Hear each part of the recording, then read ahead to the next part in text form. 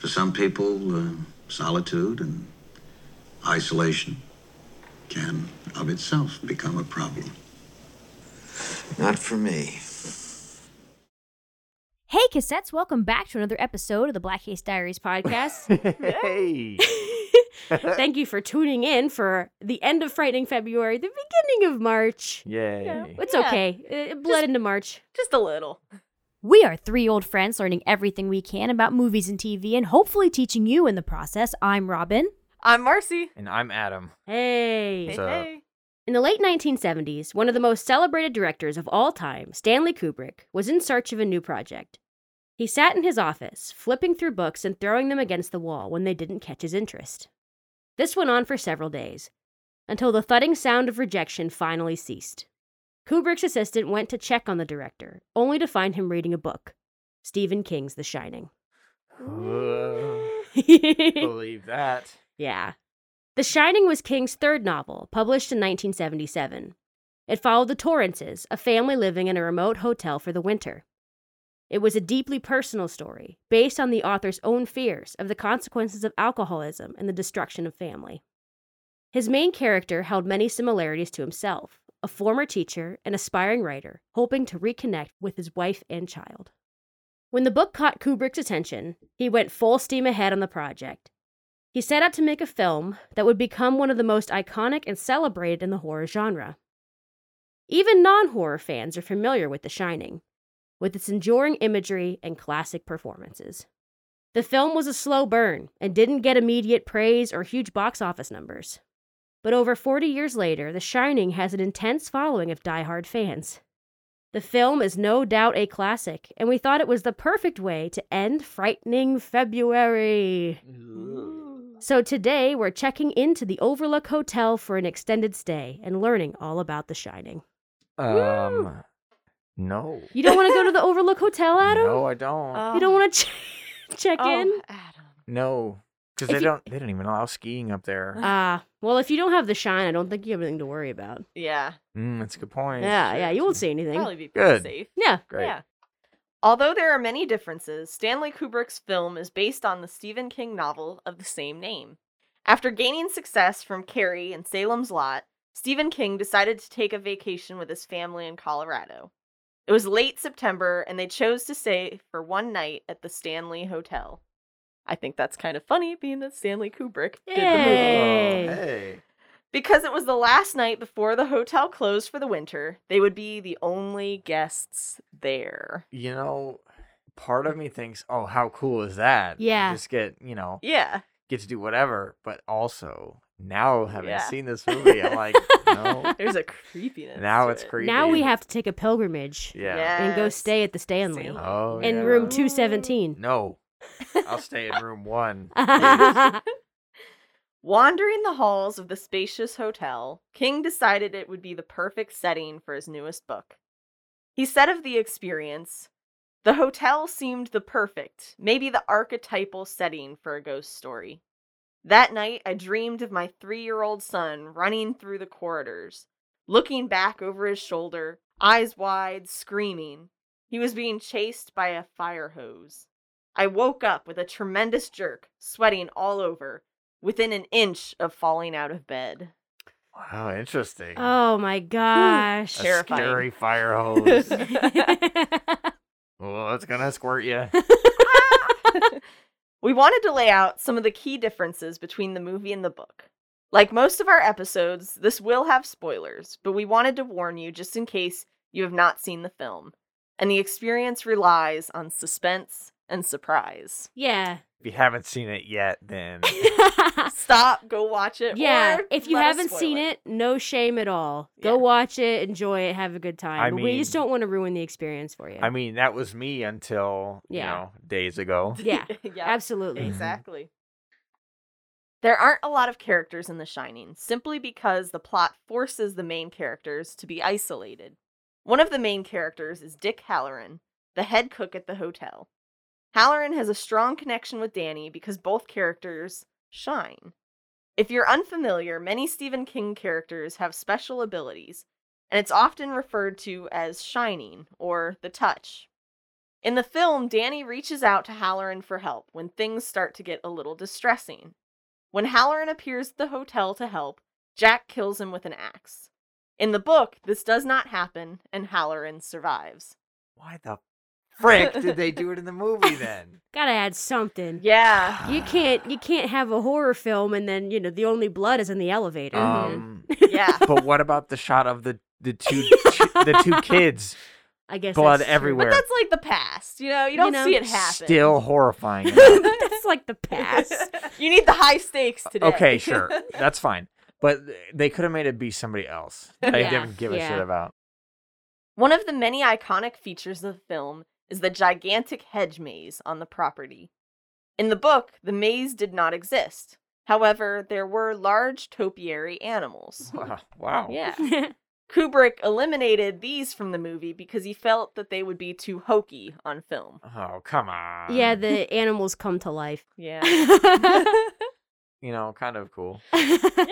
I think definitely in 1980 it would have seemed too hokey Yeah, because maybe. they definitely probably wouldn't have had A way to make these unless giant unless they bring topiary- in ILM and have them Yeah. spend 4 years Right, and right. millions of dollars on Yeah. getting these things to move. They could have. Yeah, I guess that's true.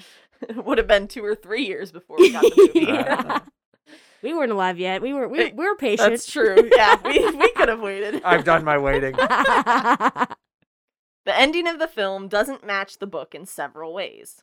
Since there's no maze in the book, there isn't a dramatic scene where Danny loses Jack in the hedge maze, leaving Jack to freeze. Instead, the hotel burns down after Jack is able to break from his mania to warn Danny and Wendy, telling them to run. Jack then dies in the fire. In the film, Jack never has this redeeming moment. I think it's important. It changes the book and the movie so much to the, they're kind of almost about different things just Mhm. because of that ending. Yeah. Yep. However, Kubrick had another idea for the ending that differed even more from the book. Stephen King was quoted in an interview with Peter S. Pericos saying, "When I first talked to Kubrick some months ago, he wanted to change the ending. He asked me for my opinion on Halloran becoming possessed, and then finishing the job that Torrance started, killing Danny, Wendy, and lastly himself. No. Then the scene would shift to the spring with a new caretaker and his family arriving. However, the audience would see Jack, Wendy, and Danny in an idyllic family scene as ghosts sitting together, laughing and talking." Luckily, King was able to dissuade him from this ending. Thank goodness. No. I know Adam was upset about Halloran getting killed. Yeah. I Could you would've- imagine the I attack? would have been so mad if they flipped that character and made Yeah. him the bad Yes. guy the whole time. Yeah. Yes. No. Yeah, I guess Stephen King told him the audience will turn on you if you Yeah. do that. Yeah. Mhm. Yeah. Which I think makes a lot of sense. I think Stephen King was correct because Yes. Stephen King kills people all the time. He kills beloved characters, he kills Uh-huh. kids, sure. But I think it was really important in this story not to do it. Yeah, it would have been. It would have been with all that suspense Mm-hmm. and all of that build up to just have Yeah. it end like that, and everyone's gone. You're like, well, Yeah. what the Mhm. hell was any of this Right. for? Well, because it would have felt like the movie focusing so much on Jack's descent into madness. Yeah. And then if, Just switching. and then just suddenly, it could just be any, we haven't oh. watched this character slide into madness, but Mhm. he's mad now. He's Right. just gonna do it. Yep. And it would seem really weird. Yes. Yeah. No thanks. Yeah. Since The Shining has such a dedicated following, many fans have assigned their own meaning to the film. There are enough theories about the movie to make up an entire documentary that Marcy and Robin took a look at. Yeah, we sure did. Oh boy. The documentary is called Room 237. We will link to a Vulture article that lays out the 4 major theories of the film. Yes, so we don't have to go into all of them. Yes, Yeah. go check out the blog. Yeah. Stanley Kubrick offers no explanation for his films. He believed that they should speak for themselves. He believed that a good critical review did not reveal to him anything about his work, but only served as a marketing tool to attract more viewers. In light of this, there have been numerous attempts to explain the meaning behind The Shining, ranging from the minute detail to the most blatant. Yep. Mm-hmm. I mean, you guys were just explaining a couple to me, Yeah. and it just felt so Yeah. nitpicky, Yes. like It can be. Like a huge stretch. Yeah. Yeah. The movie's a head scratcher, for Mhm. sure. Yeah. It's a thinker. Yeah. And, of course, because of that, a lot of people think about it, and there's lots of thoughts about Yeah. what it's really about. One of the most famous theories is the film is about the Holocaust. Viewers have pieced together clues like Jack's German brand typewriter, the number 42 appearing on the jersey Danny wears, and the image of an eagle. The eagle was a symbol of the Nazi Party. Jack wears an eagle shirt in one scene, and the name brand of his typewriter means eagle. Yeah. Mm. So there's Eagle stuff, and then also, I guess, 1942 was, according to a German historian, was when Nazi Germany decided to carry out the Holocaust. Mhm. So that's why those Yeah. placements Yeah. people think mean that the movie's about the Holocaust. Hmm. There's a lot more too. Another theory is that the film is about the historical genocide of Native Americans. There is Native American artwork and imagery in the hotel, particularly a sand painting that features two nearly identical people wearing the same shade of blue as the twins that Danny sees in the hallway. We will link to a 1987 article of the Washington Post about this theory. Yeah, this is Yeah. a pretty prevalent one. Yeah. This is one that I see even more than the Holocaust Nazi theory. Holocaust one. Really? Wow. But this one seems to be the one that was like one of the earliest ones people kind of Yeah. came up with shortly after the movie, Right. and it's Mhm. just been around for a long time. Yeah. So, but it's interesting. It's certainly an interesting thought. Yeah, oh man, Yeah. it's weird. Yeah, they're all really interesting Yeah. theories. I would say go watch that documentary. Everywhere Yeah. I read, it got lots of praise. People Yeah. loved that documentary. There was Mhm. a lot of attention on that. Yeah. On that particular film. So here's a little rundown of the movie if you haven't seen it. Yeah. But you don't want to watch it because you're obviously listening. Recovering alcoholic and aspiring novelist Jack Torrance accepts a job as a caretaker for the Overlook Hotel in the Colorado Rockies. Hoping that the isolation will help him finish his book, Jack moves his wife and his son, Danny, to the hotel with him for the winter. As they stay, Jack becomes more and more influenced by the dark nature of the hotel. His son, Danny, is gifted with something called the Shining, and his ability to see the horrors of the hotel, past and present. Yikes. Yeah. Yeah. If you've never seen The Shining, you have no idea why it's called that, Mhm. usually. Me. Yeah. I Yeah. had no clue. Yeah, it's like, I know the movie's about a guy with an axe, I know that there's like twins and there's an elevator of blood. Why is it called The Shining? Yeah. So, let's talk about how the movie was made. Yay. After reading The Shining, Stanley Kubrick teamed up with Diane Johnson to begin writing a screenplay. Diane is a novelist, and this was her first screenplay to ever work on. Talk about a big one. Yeah. Jeez, Oh man. my. To say the screenplay was a work in progress would be an understatement. It changed several times before and during shooting. Actors sometimes learning new lines the day of. That's wild. Yeah. Yes, but by take 35, they knew their lines. Right. So. That's true. Yeah. That's true. Oh, yeah. The script would be rewritten so many times that each time a new script came out, it was put on different colored paper in order to easily see who had the newest versions. You imagine being the guy who goes to the table read and you have the pink paper, but everyone else has the blue paper. Ah, shit. And it's Aw, like damn it's like coming to class without your homework. Yeah. Yeah, it's like, oh, yeah. You missed today's changes, huh? No. Oh, Stanley's going to be mad. This led to Jack Nicholson to say that he stopped looking at the first drafts and only took the script from the current day in order to film that scene. Yeah. He would. I mean, yeah. I mean, At that point, why put yourself through Yeah. knowing like Why bother? 5 different versions of the Yeah. same script? yeah. Yeah, it was so funny because the documentary that we watched, Yeah. Stanley's mom was like, "Aren't you exaggerating?" Yeah. When Jack Nicholson says that, and he goes, "No, I'm not."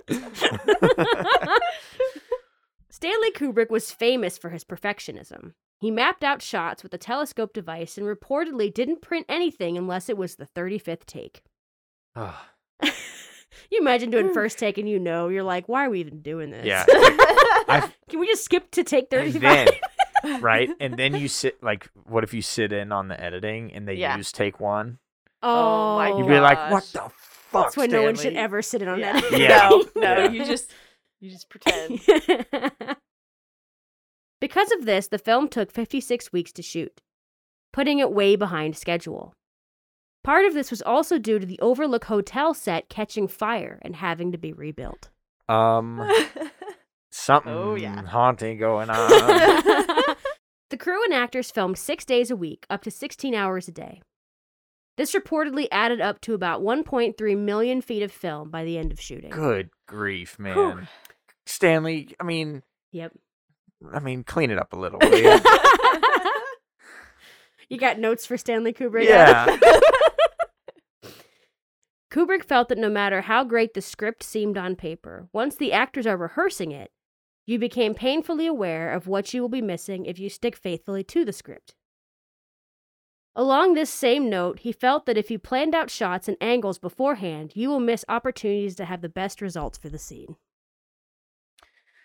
I think that's got to be a bit of an inner turmoil because you're like, I have to plan absolutely everything, but also let's shoot a little bit off the cuff at the same time, you know? Yeah, we'll just wing it. Yeah, let's just see what happens, but also everything needs to be exactly this, like, perfect. But let's just see what happens, like, that's got to be a tough, inner turmoil, and then everybody on set having to go through that at the same time. I know. I mean, that would put me on edge. If I was the actor, that's one of the things you're looking that would at, be like, yeah, oh my God. Yes. You're looking at the script and you're thinking, do I say exactly what's on the script?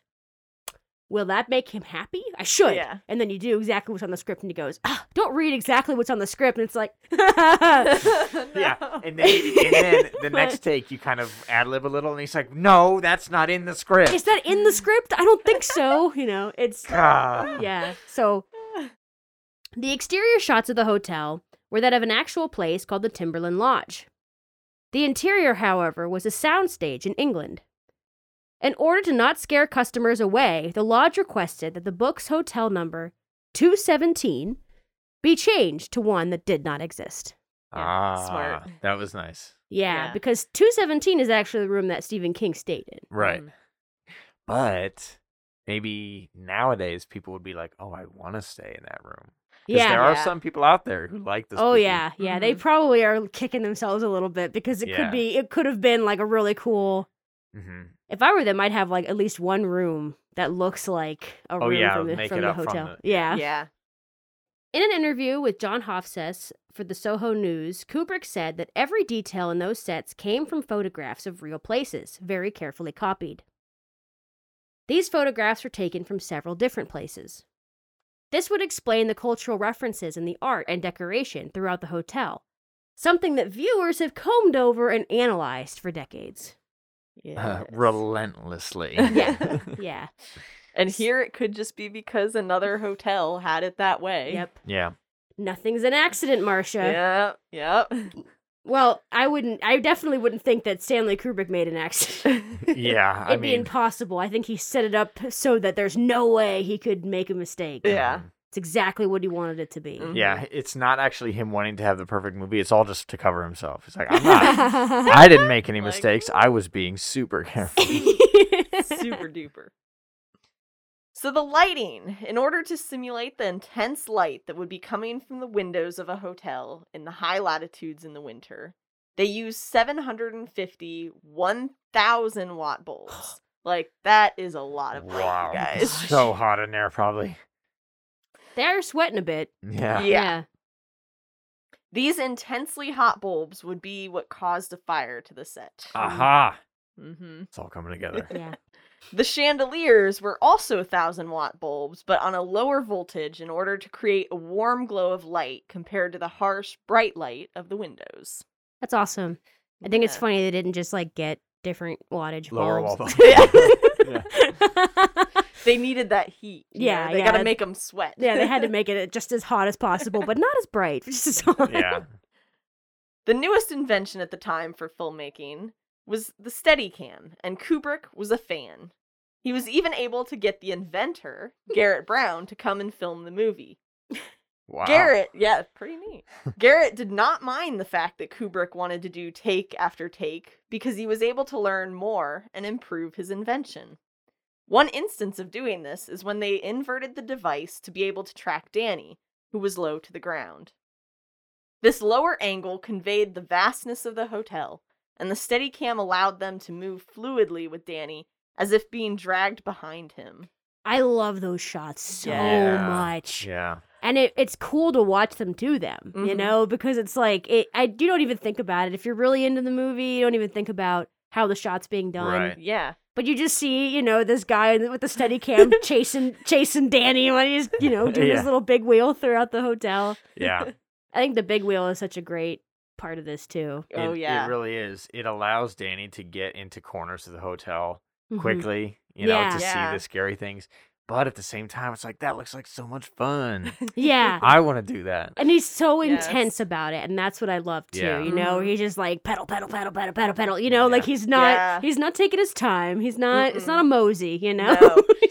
It always got me in the big room that Jack would write. There's like these rugs, Mhm. and he would like go over and he'd clunk clunk on one, and then it would be Yeah. like the hardwood, and then clunk clunk, and then I don't know. Just- There's just Yeah. something kind of nice, oddly, about that like thumping sound when he passes over them. I Yeah. don't know. It's It really puts you in the space. Yeah. Mhm.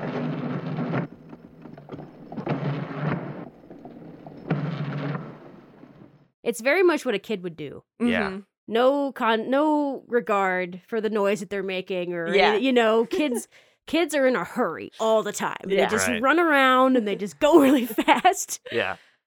Stanley Kubrick and Ron Ford created a special wheeled chair to ride while filming, being able to capture lots of smooth tracking shots and keeping up with actors as they ran through the hotel. Yeah. They don't want to do any running themselves. It's kind of funny to watch the movie. Yes. Yes. While the visuals of The Shining surely give us an unsettling vibe, the music helps to elevate the suspense even more. In order to bring the movie to life, Kubrick used music from the Polish composer Krzysztof Penderecki. His pieces were also known to bring the creep factor to The Exorcist as well. Yeah. Wow. Yeah. The main title and Rocky Mountains were written and performed by Wendy Carlos and Rachel Elkind, specifically for The Shining. These two pieces were the only ones that did not already exist. Cool. Yeah. I love the main title of this. Yes. So good. These two both also worked on A Clockwork Orange and the recent Ready Player One soundtracks. Hey. Of course, too, if you play Ready Player One, they've got that big shining scene. Yeah. Oh, yes, that's right. Wendy Carlos also composed the music for Tron. Yeah. Hey, love Yeah. Tron. But I will say one thing. While watching, I was getting sick of those stings.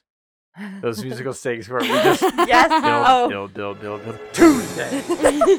Stop it. You're scaring me for no reason. I love that. That was so funny. Tuesday! Yeah. Oh, It would just do that, and it worked flawlessly Yeah, to make it me was very perfect. unsettled because I didn't know whether it was just going to be a transition to the next scene or Right. if something was going Yeah. to happen Yes. each time. And you But I didn't know was what getting- you were missing. Yeah, but I Yeah. was just getting. I was like, stop it, please, let me go. Yeah. Oh my gosh. So obviously, like we mentioned earlier, there aren't that many people in this movie. There aren't that many characters, but Yeah, not that many main characters. yeah, At least. Yeah. we're Yeah. giving you a rundown anyway. Mm-hmm. First, we have obviously Jack Nicholson as Jack Torrance. Little pigs, let me come in.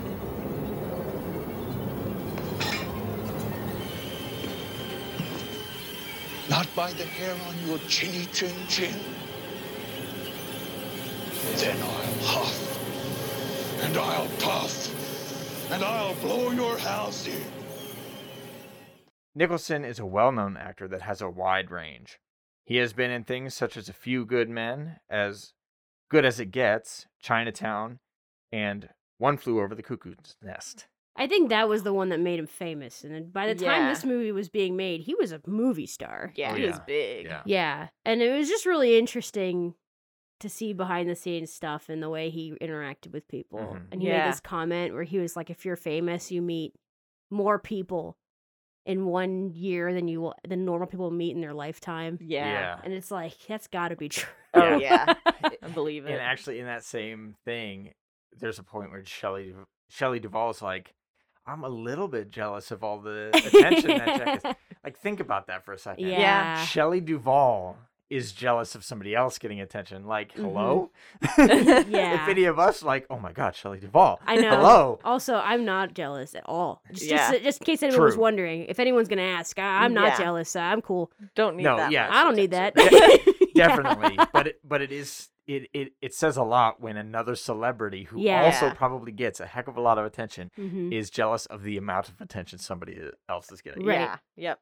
Speaking of which, Shelley Duvall is also in the movie as Wendy Torrance. Shelley has retired from acting, but has been in Popeye, Three Women, and Annie Hall. It was her role in Three Women that got her the part of Wendy in The Shining. When Kubrick offered her the part, they had never met, and there wasn't a script yet. He just told her to read the book.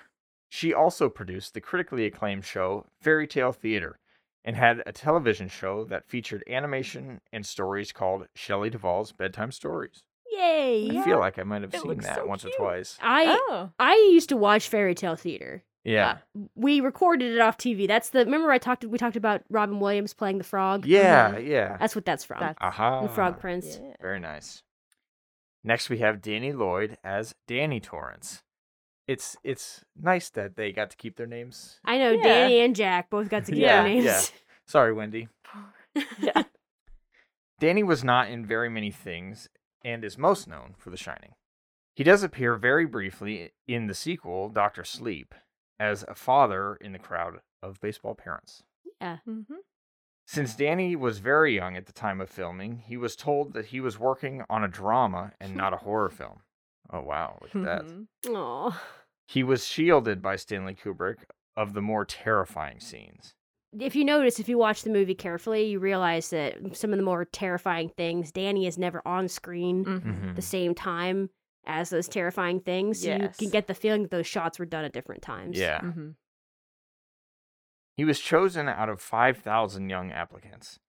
During his audition, Danny improvised the classic finger wiggle as his imaginary friend Tony Speaks. Stanley Kubrick liked the improvisation and kept it in the film. Yeah. How cool is that? That is super cool. Pretty cool.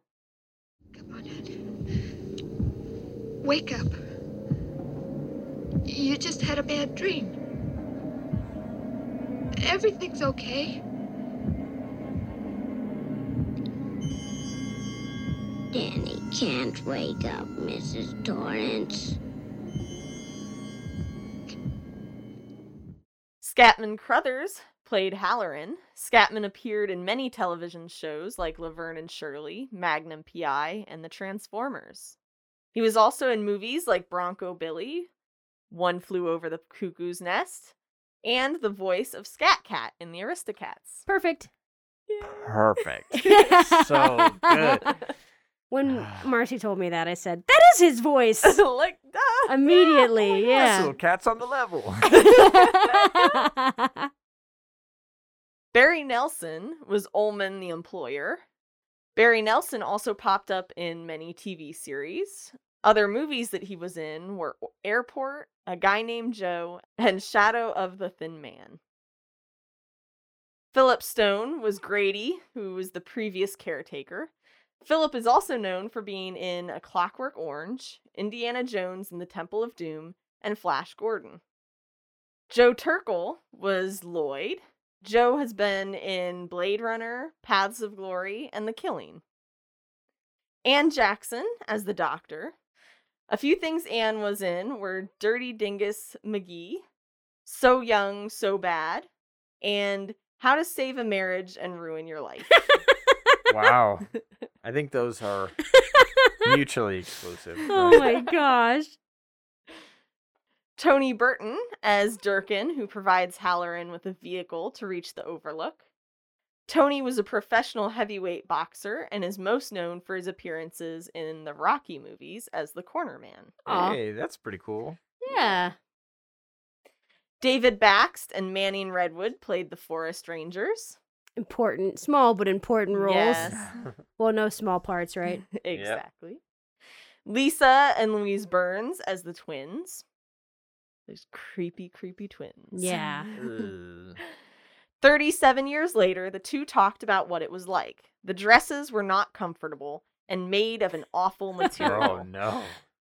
On top of this, the costume designer only had the 2 dresses, and so therefore they had to shoot the bloody scene last, for fear that they could not recover them from any stains. Ah. I mean, that just makes sense. Right? Yeah. Yep. Yeah.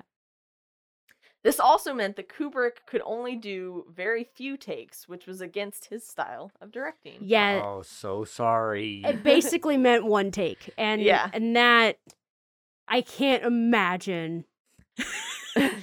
And he was probably like, it's fine. It's fine because they're just gonna lay on the floor for this Yep, take. exactly. They're Yep. not moving. They're not Just saying position them anything, perfectly. Yeah, position them exactly perfectly, and then we'll be all right. Yeah.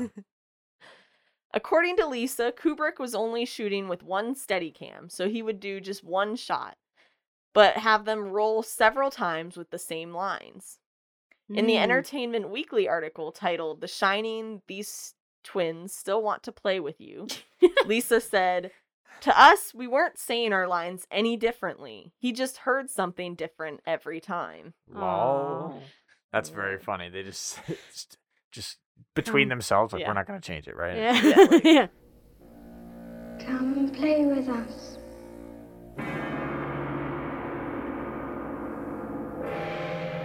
Come and play with us, Danny. Forever and ever and ever. The girls auditioned because Kubrick was looking for sisters, but not twins. They speculated years later that Kubrick might have gone with 2 sisters of different ages, as they are in the book, if they hadn't auditioned. The only reason he did it was because he just thought twins were creepier. He was Yeah. just gonna have regular sisters. Sisters. Yeah. Mhm. Mm. But anyway, yeah. Yeah. Still terrifying. Yeah. Yeah, if you're a twin, then you're creepy. Sorry, but yeah. But here's the thing. What it is when you talk at the exact same time, that's when it gets, like, extra creepy. Yeah. That's creepy whether you're twins or not. Okay, so we're going to take a little break just to hear the promo for our other show, an audio drama called No Small Parts. When we think about our favorite movies, what characters come to mind? Usually it's the charismatic lead, or the quirky best friend, or the maniacal villain. But what about the characters that pass through the story in relative obscurity? Sometimes they don't have names, and they may not even have dialogue. But even if these characters go largely unnoticed, their parts might have altered the course of the film. Through this show, we're uncovering the stories of these background heroes by assigning them identities. These are original stories about non-original characters, profiles on people you don't remember from the movies you'll never forget. And in the end, we'll seek to prove that screen time and number of lines are inconsequential. In all our favorite films, there are no small parts.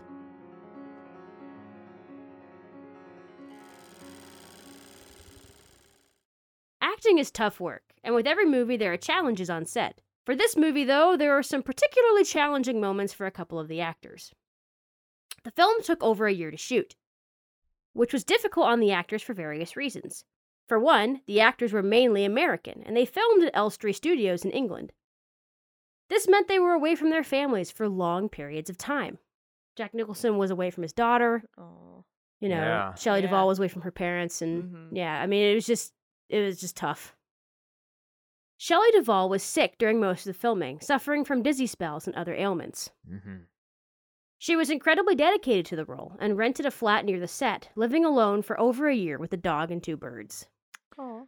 Something, I guess. Yeah. A Yeah. nice doggo. That's what I would. I mean, if I couldn't have anybody, I'd Yeah. get some animals. Yeah. Duvall also had difficulty crying as much as she did for the film. Remember, Kubrick sometimes did hundreds of takes for scenes, and Duvall was crying in most of them. She told Roger Ebert, "And in my character, I had to cry 12 hours a day, all day long, the last 9 months straight, 5 or 6 days a week." Oh my That's got to be gosh. so exhausting. Yeah, Yeah. mentally exhausting. Yeah. Physically. Oh yeah. I Oh my can't, I gosh. cannot imagine that. One of the most controversial points of the film is how Shelley Duvall was treated on the set of the film. Although Duvall herself has said that she felt Kubrick treated her a certain way to elicit a stronger performance, some of those that witnessed it weren't as convinced. Mhm. In a Hollywood Reporter article released earlier this month, Angelica Houston, who was living with Jack Nicholson while he was filming the movie, was quoted saying, "I got the feeling, certainly through what Jack was saying at the time, that Shelley was having a hard time just dealing with the emotional content of the piece. And they didn't seem to be all that sympathetic. It seemed to be a little bit like the boys were ganging up. That might have been completely my misread of the situation, but I just felt it. And when I saw her during those days, she seemed generally a bit tortured, shook up.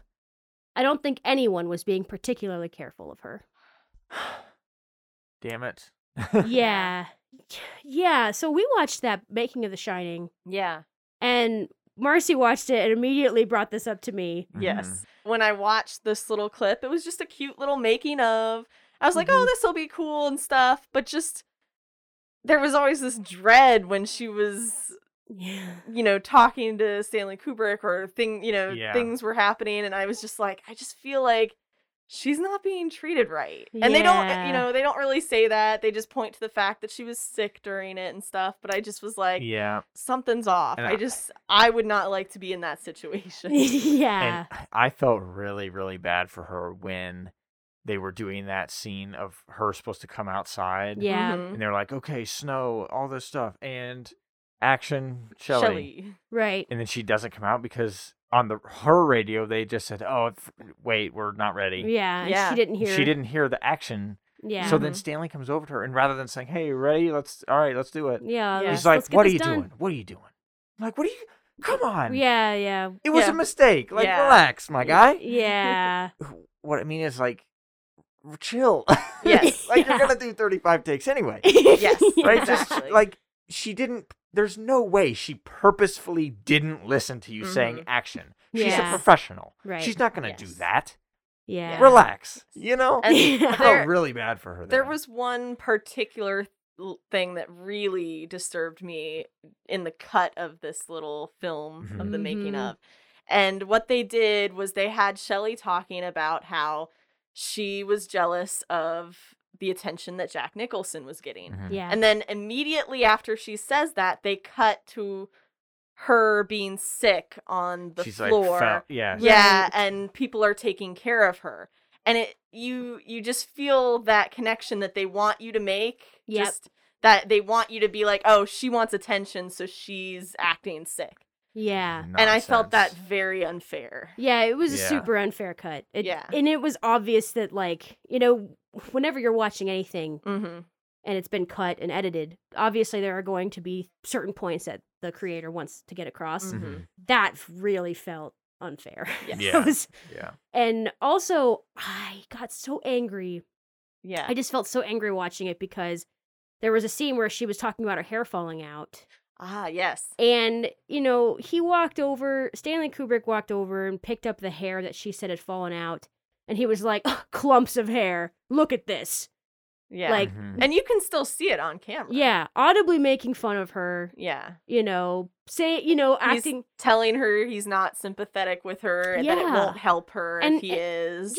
Yeah, exactly. And just kind of humiliating her, at Yeah. least trying to, Yeah. by Mhm. calling it out and making sure it's on the film. Mm-hmm. And it just, that did not make me Yeah. think, wow, what a faker. That made me feel Yeah, like, Oh my gosh. Yeah, I She's was being mad. ignored. Yeah, that made me upset. Yes. So we hope that filmmaking now has come a ways that the actors are being cared for, and Yeah. that this doesn't happen to people now. And you can say like, oh, Kubrick is a different kind of director, and he Mhm. pushes his actors to the Yeah. point where it's perfect, and oh, it's fantastic. Yeah. Mhm. Blah blah blah. There's a limit to all this. Yeah. Man, you can strive for the perfect Mhm. film, but when you start to destroy a person like emotionally and physically, Yes. I think you're the problem now. You know, you Mhm. can't. We're all human. Mm-hmm. You know, if Yeah. you want absolute perfection, you're gonna need robot actors Mhm. or something. Like, and that's just not gonna happen. You know what I Yeah. mean? Yeah. So Yeah. whatever, dude. Yeah. And she never did say anything bad Nope. about Stanley Right, Kubrick right. or the way that he chose to direct his film. But So I'll do it. He's no. he's obviously a genius, and he Yeah. obviously was completely in control of his Mhm. craft. He knew exactly what he was doing, but yeah. she's never said it, but other people who have witnessed it have definitely got the feeling and have stories. So, Mhm. yeah. Yeah. So here are a couple of interesting little tidbits about this movie. Just as in our last episode, Poltergeist, this movie has connections to Toy Story. Hey! As a tribute, the carpet within Sid's house is the famous carpet from the Overlook Hotel, Yeah. which is ridiculous, but in a slightly different color. Yeah. Lee Unkrich, who has had a hand with all 4 Toy Story movies, is such a fan of The Shining that he has a website dedicated to the ephemera of the classic film, as well as a book that will be released soon, which details the behind the scenes of the film. I know. I was like, maybe we should postpone this episode till this book comes out. We Yeah. could read it. Get more info. In 2017, Universal Orlando did their 27th annual Halloween Horror Night. Every year, they create houses based on specific movies and television shows. During that year, they created a house for The Shining, in which they were able to replicate the wall of blood using 80 psi water cannons inside a glass vestibule, where the blood, once finished, would filter down a slanted floor to be refilled back into the cannons. It took them 3 days to create it. Wow. Ooh, yeah. That's cool. That'd be a pretty wild thing to see. Yeah. You go in Yeah. here, like, what's going on? And then you see that. Whoosh. It's like, oh my gosh. Yeah. Unmistakable. One scene from the film is in the Guinness Book of World Records for the most retakes for one scene with dialogue. Hmm. It is the scene where young Danny and Chef Dick Halloran discuss what it means to shine. My grandmother and I could hold conversations entirely without ever opening our mouths. She called it shining. And for a long time, I thought it was just the 2 of us that had the shine to us. Just like you probably thought you was the only one. But there are other folks, though mostly they don't know it or don't believe it. The take was done 148 times. Heck yeah. My goodness. Yes. Dude. Woo. We have found sources citing another scene in the film that has the record holder with 127 takes. And that's the scene with the bat on the steps. Yeah. Oh man, that would have been a hard one to do over Oh, and yeah. over. Yep. But according to the Guinness World Records website, this scene holds the record. Yeah. I just Wow. wanted to mention it because I found it in a lot of places. That was the other scene was the one with the record, but it is according to Guinness, this is the Yes, one. Yes. So, in the US, The Shining grossed about $45 million. It was not a hit at first. It was especially hit by critics' reviews that were a mixture of confusion with the openness of the story, disappointment that it was not more like the book and its characters, and dislike for the acting within it. That's pretty crazy because if Yeah. there's one thing that you can really appreciate no matter what is Yeah. the acting. Yeah. Yes. Instead of being nominated to win Oscars or Golden Globes, it instead was nominated for Razzies, which this was the first year they did the Razzies. Wow. as the worst director category and worst actress category for Shelley Come Duvall. on. Yes. So they did not win those Razzies, but they were Okay. nominated. I can't even believe that. That's ridiculous. How rude. However, the film's VHS release helped make it a classic. More and more people enjoyed it, and even Roger Ebert had a great review of it, giving it a full 4 stars and saying that the movie is not about ghosts, but about madness and the energies it sets loose in an isolated situation primed to magnify them. Yeah. I'm glad that Roger Ebert liked the movie. Yeah. So, you know. Yeah. All you so, other critics. yeah, Yeah. so everyone has to like it. Yeah. Exactly. He's the final word. Yeah. So obviously the movie is based off of Stephen King's source material, right? Mm-hmm. So one notable critic of the film was Stephen King, who famously hated the adaptation. Over the years, he has gone back and forth with his disdain on the film. This could be confusing to those that love the film, since King has been happy with unfaithful adaptations of the stories before. Some believe that Stanley Kubrick teased the author with some of the changes he made to the story. For example, in the book, Jack's car is red and the snowcat is yellow. The film reversed the colors for no apparent reason. Yeah. All right. The likeliest reason that King still dislikes this interpretation of his book is because the intention of the film doesn't match the intention of the novel. The stories don't necessarily have the same meaning. Stephen King felt that Kubrick's Jack didn't have any of the heart that his version did, and didn't seem to love his family at all, even in the beginning. You know, I kind of got that. Like, Mhm. that marriage didn't seem Yeah. happy Yeah. from the beginning. Right, exactly. This is especially apparent by the different endings. King's version had Jack fighting his impulses in the very end, redeeming himself by letting his family go. Kubrick's version gave Jack no redemption, focusing more on his descent into madness and man's capacity for violence. Many would speculate that this upset the author because the story was so personal to him.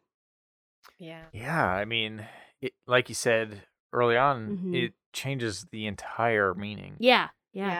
So, of course, Stephen King would notice. Yeah. Exactly. Yeah, Stephen King was so scared he would hurt his family because of his addictions. Yeah. Mhm. And he was so afraid that that would happen. And so this was his fear. Yeah. You It was know- basically autobiographical. Yeah, this was his fear. And, you know, Jack was a lot like him. And, you know, to see Jack get changed into this person that's almost manic in the very beginning Mhm. and just kind of gets pushed Yeah. a little bit by the hotel instead of somebody that ultimately loves their family and is driven to do it despite what, you know, their deepest fears and Yeah. urges. Yeah. Yeah. King was also outspoken about the portrayal of Wendy in the film. It wasn't necessarily Duvall's performance that upset him, but more how the character had been changed.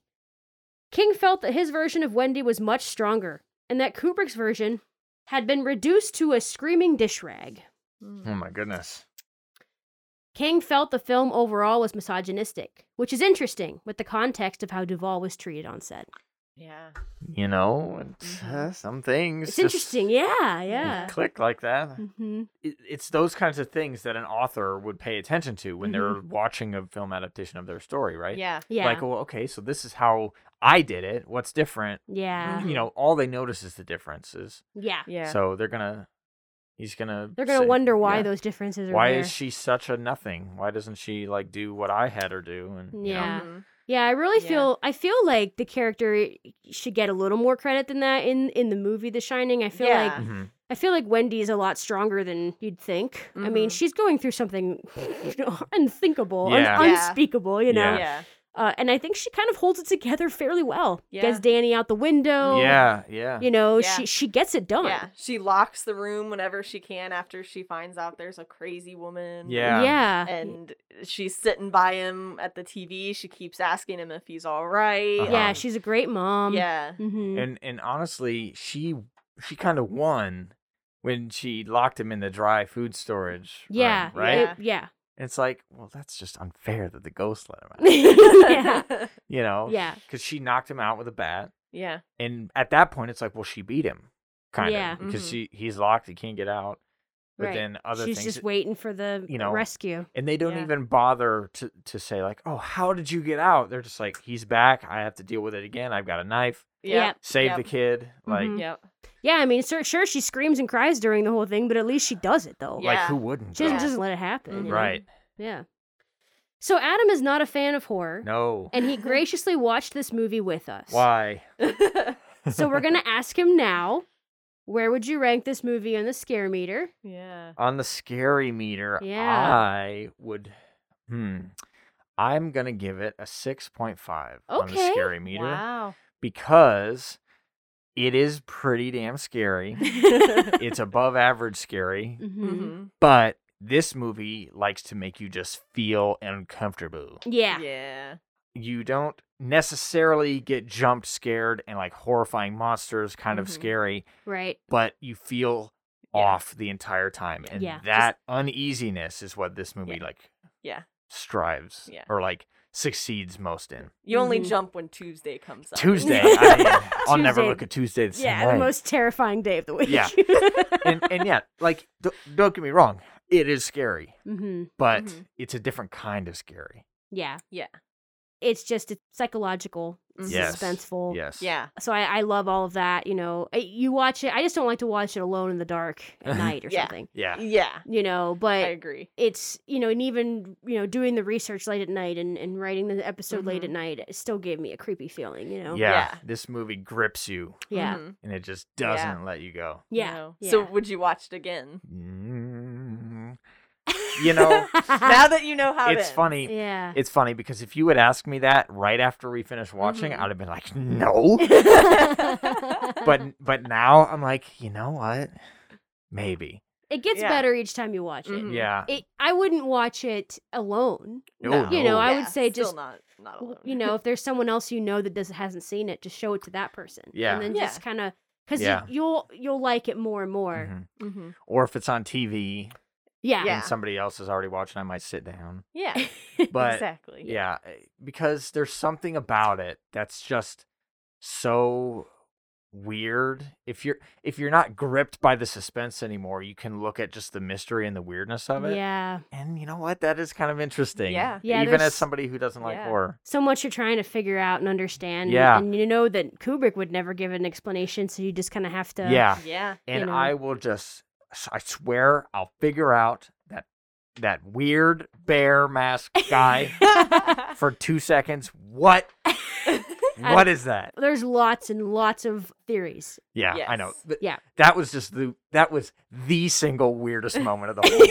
It's just like I was so taken aback by that second. I was like, Yeah. what the hell was that? Didn't even mention Yeah. it. She just No. looked at it Yeah. and then turned like, Yeah, all she right. looked horrified and then The- ran away. In the book, there is characters that do that, but it's a Right. dog mask. Aha. yeah. So it's like they were being faithful, but also I think they had a very intentional thing they were trying to say. Yeah. Mhm. Ugh, weird, man. So would you recommend it to people that don't like scary movies? You know, I think I would if you don't start here. Yeah. Mhm. I think if you start with something else, I don't want to just say Poltergeist because that's where I started, Yeah. but something like a Poltergeist where it's not really about the horror, Yeah. Mhm. you know, it's about the family, or it's like you could even dabble in things that are like hokey horror, like old monster Yeah. movies like Dracula kind of stuff. Like, Mhm. you get into the vibe a little bit of what scares us and what Mhm. scares you, Yeah. what are you afraid of, that kind of stuff. And then maybe take on The Shining just to have that real grip, intensity, Right. suspense, Yeah. But so I would say don't start with The Shining, but if you want to get into horror eventually, I Yeah. would recommend it. Might be a good step 3 to step 2. Yeah. Yes, exactly. Something just a step up. Yeah. But the Texas it. Chainsaw Massacre, the next movie we're going to make out of No. watch. Yes. Refuse. That's where I'm out. Oh my goodness. That is really the pinnacle of horror that I don't like. Mm-hmm. Because it's about slashing people up, and I'm like, Slasher movies. no yeah. thanks. All right. The Shining is a staple in the horror genre. At first glance, it's a loose adaptation of a book and a regular scare fest. But upon another look, it's a layered masterpiece that still has audiences questioning its meaning over 40 years later. The Shining gives us a story that is inherently terrifying, attacking the things we all hold dear, and tossing some spooks in for good measure. It's a film bathed in uneasiness, suspense, and sometimes confusion. It makes you question your own mind as you watch a man slip into madness before your very eyes. Stanley Kubrick was such a perfectionist. The Shining is exactly what he intended for it to be. And what that was, we'll never truly know. But at least we get to enjoy it forever and ever and ever and ever. No. Yes. Don't do that. I need myself a snowcat. I'm going to get out of here. You know, it's such a weird movie. I don't plan on doing much more. You know, I don't want to like dabble into the Stephen King universe now just because of seeing The Shining. But as somebody who doesn't like that stuff, I can see why people like this kind of stuff, and I can see why he's so popular because it's unlike anything else. Yeah. Sure, the movie is different, but it's got enough of that same feel to it, at least from my perspective. I don't know about people who've read the book, maybe see that differently, but it's so unique that I totally understand why it's become the classic that it is. Mm-hmm. Yeah. I'm just glad people, what it was is people didn't really get it or like it at first, and then when they were able to watch it over and over again, they were like, oh, I get it. I think I like this. Oh my gosh. Yeah. Okay, well, I guess it's another case closed. Thank you so much for listening. Yay. This is probably the end of Frightening February, Thank at least Christ. for now. Yeah. Monstrous March, or whatever it is that we're doing. Thank you so much, and you can find our show at blackcasediaries.com.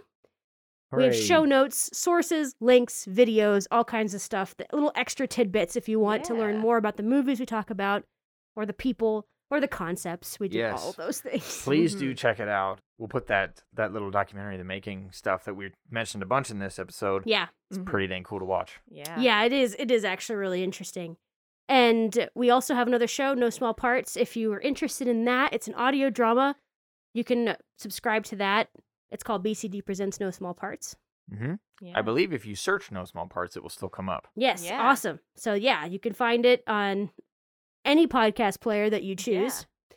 Yeah. And I think that's it, guys. Is there anything else? Oh, we Twitter, Instagram, Yeah. Patreon. Yeah, oh, you know what, guys? I want to thank our patrons. Yes. I want to thank Jacqueline, JD, John, Jacob, Joel, Anthony, Shelley, and Linda. Yes. Hooray. Thank you. Yes, thank you so much. We really appreciate you guys. Thank you so much. Yes. Thank you. Yeah.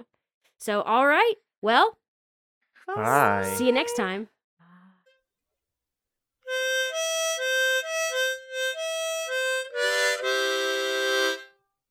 Well, you can rest assured, Mr. Ullman, that's not going to happen with me.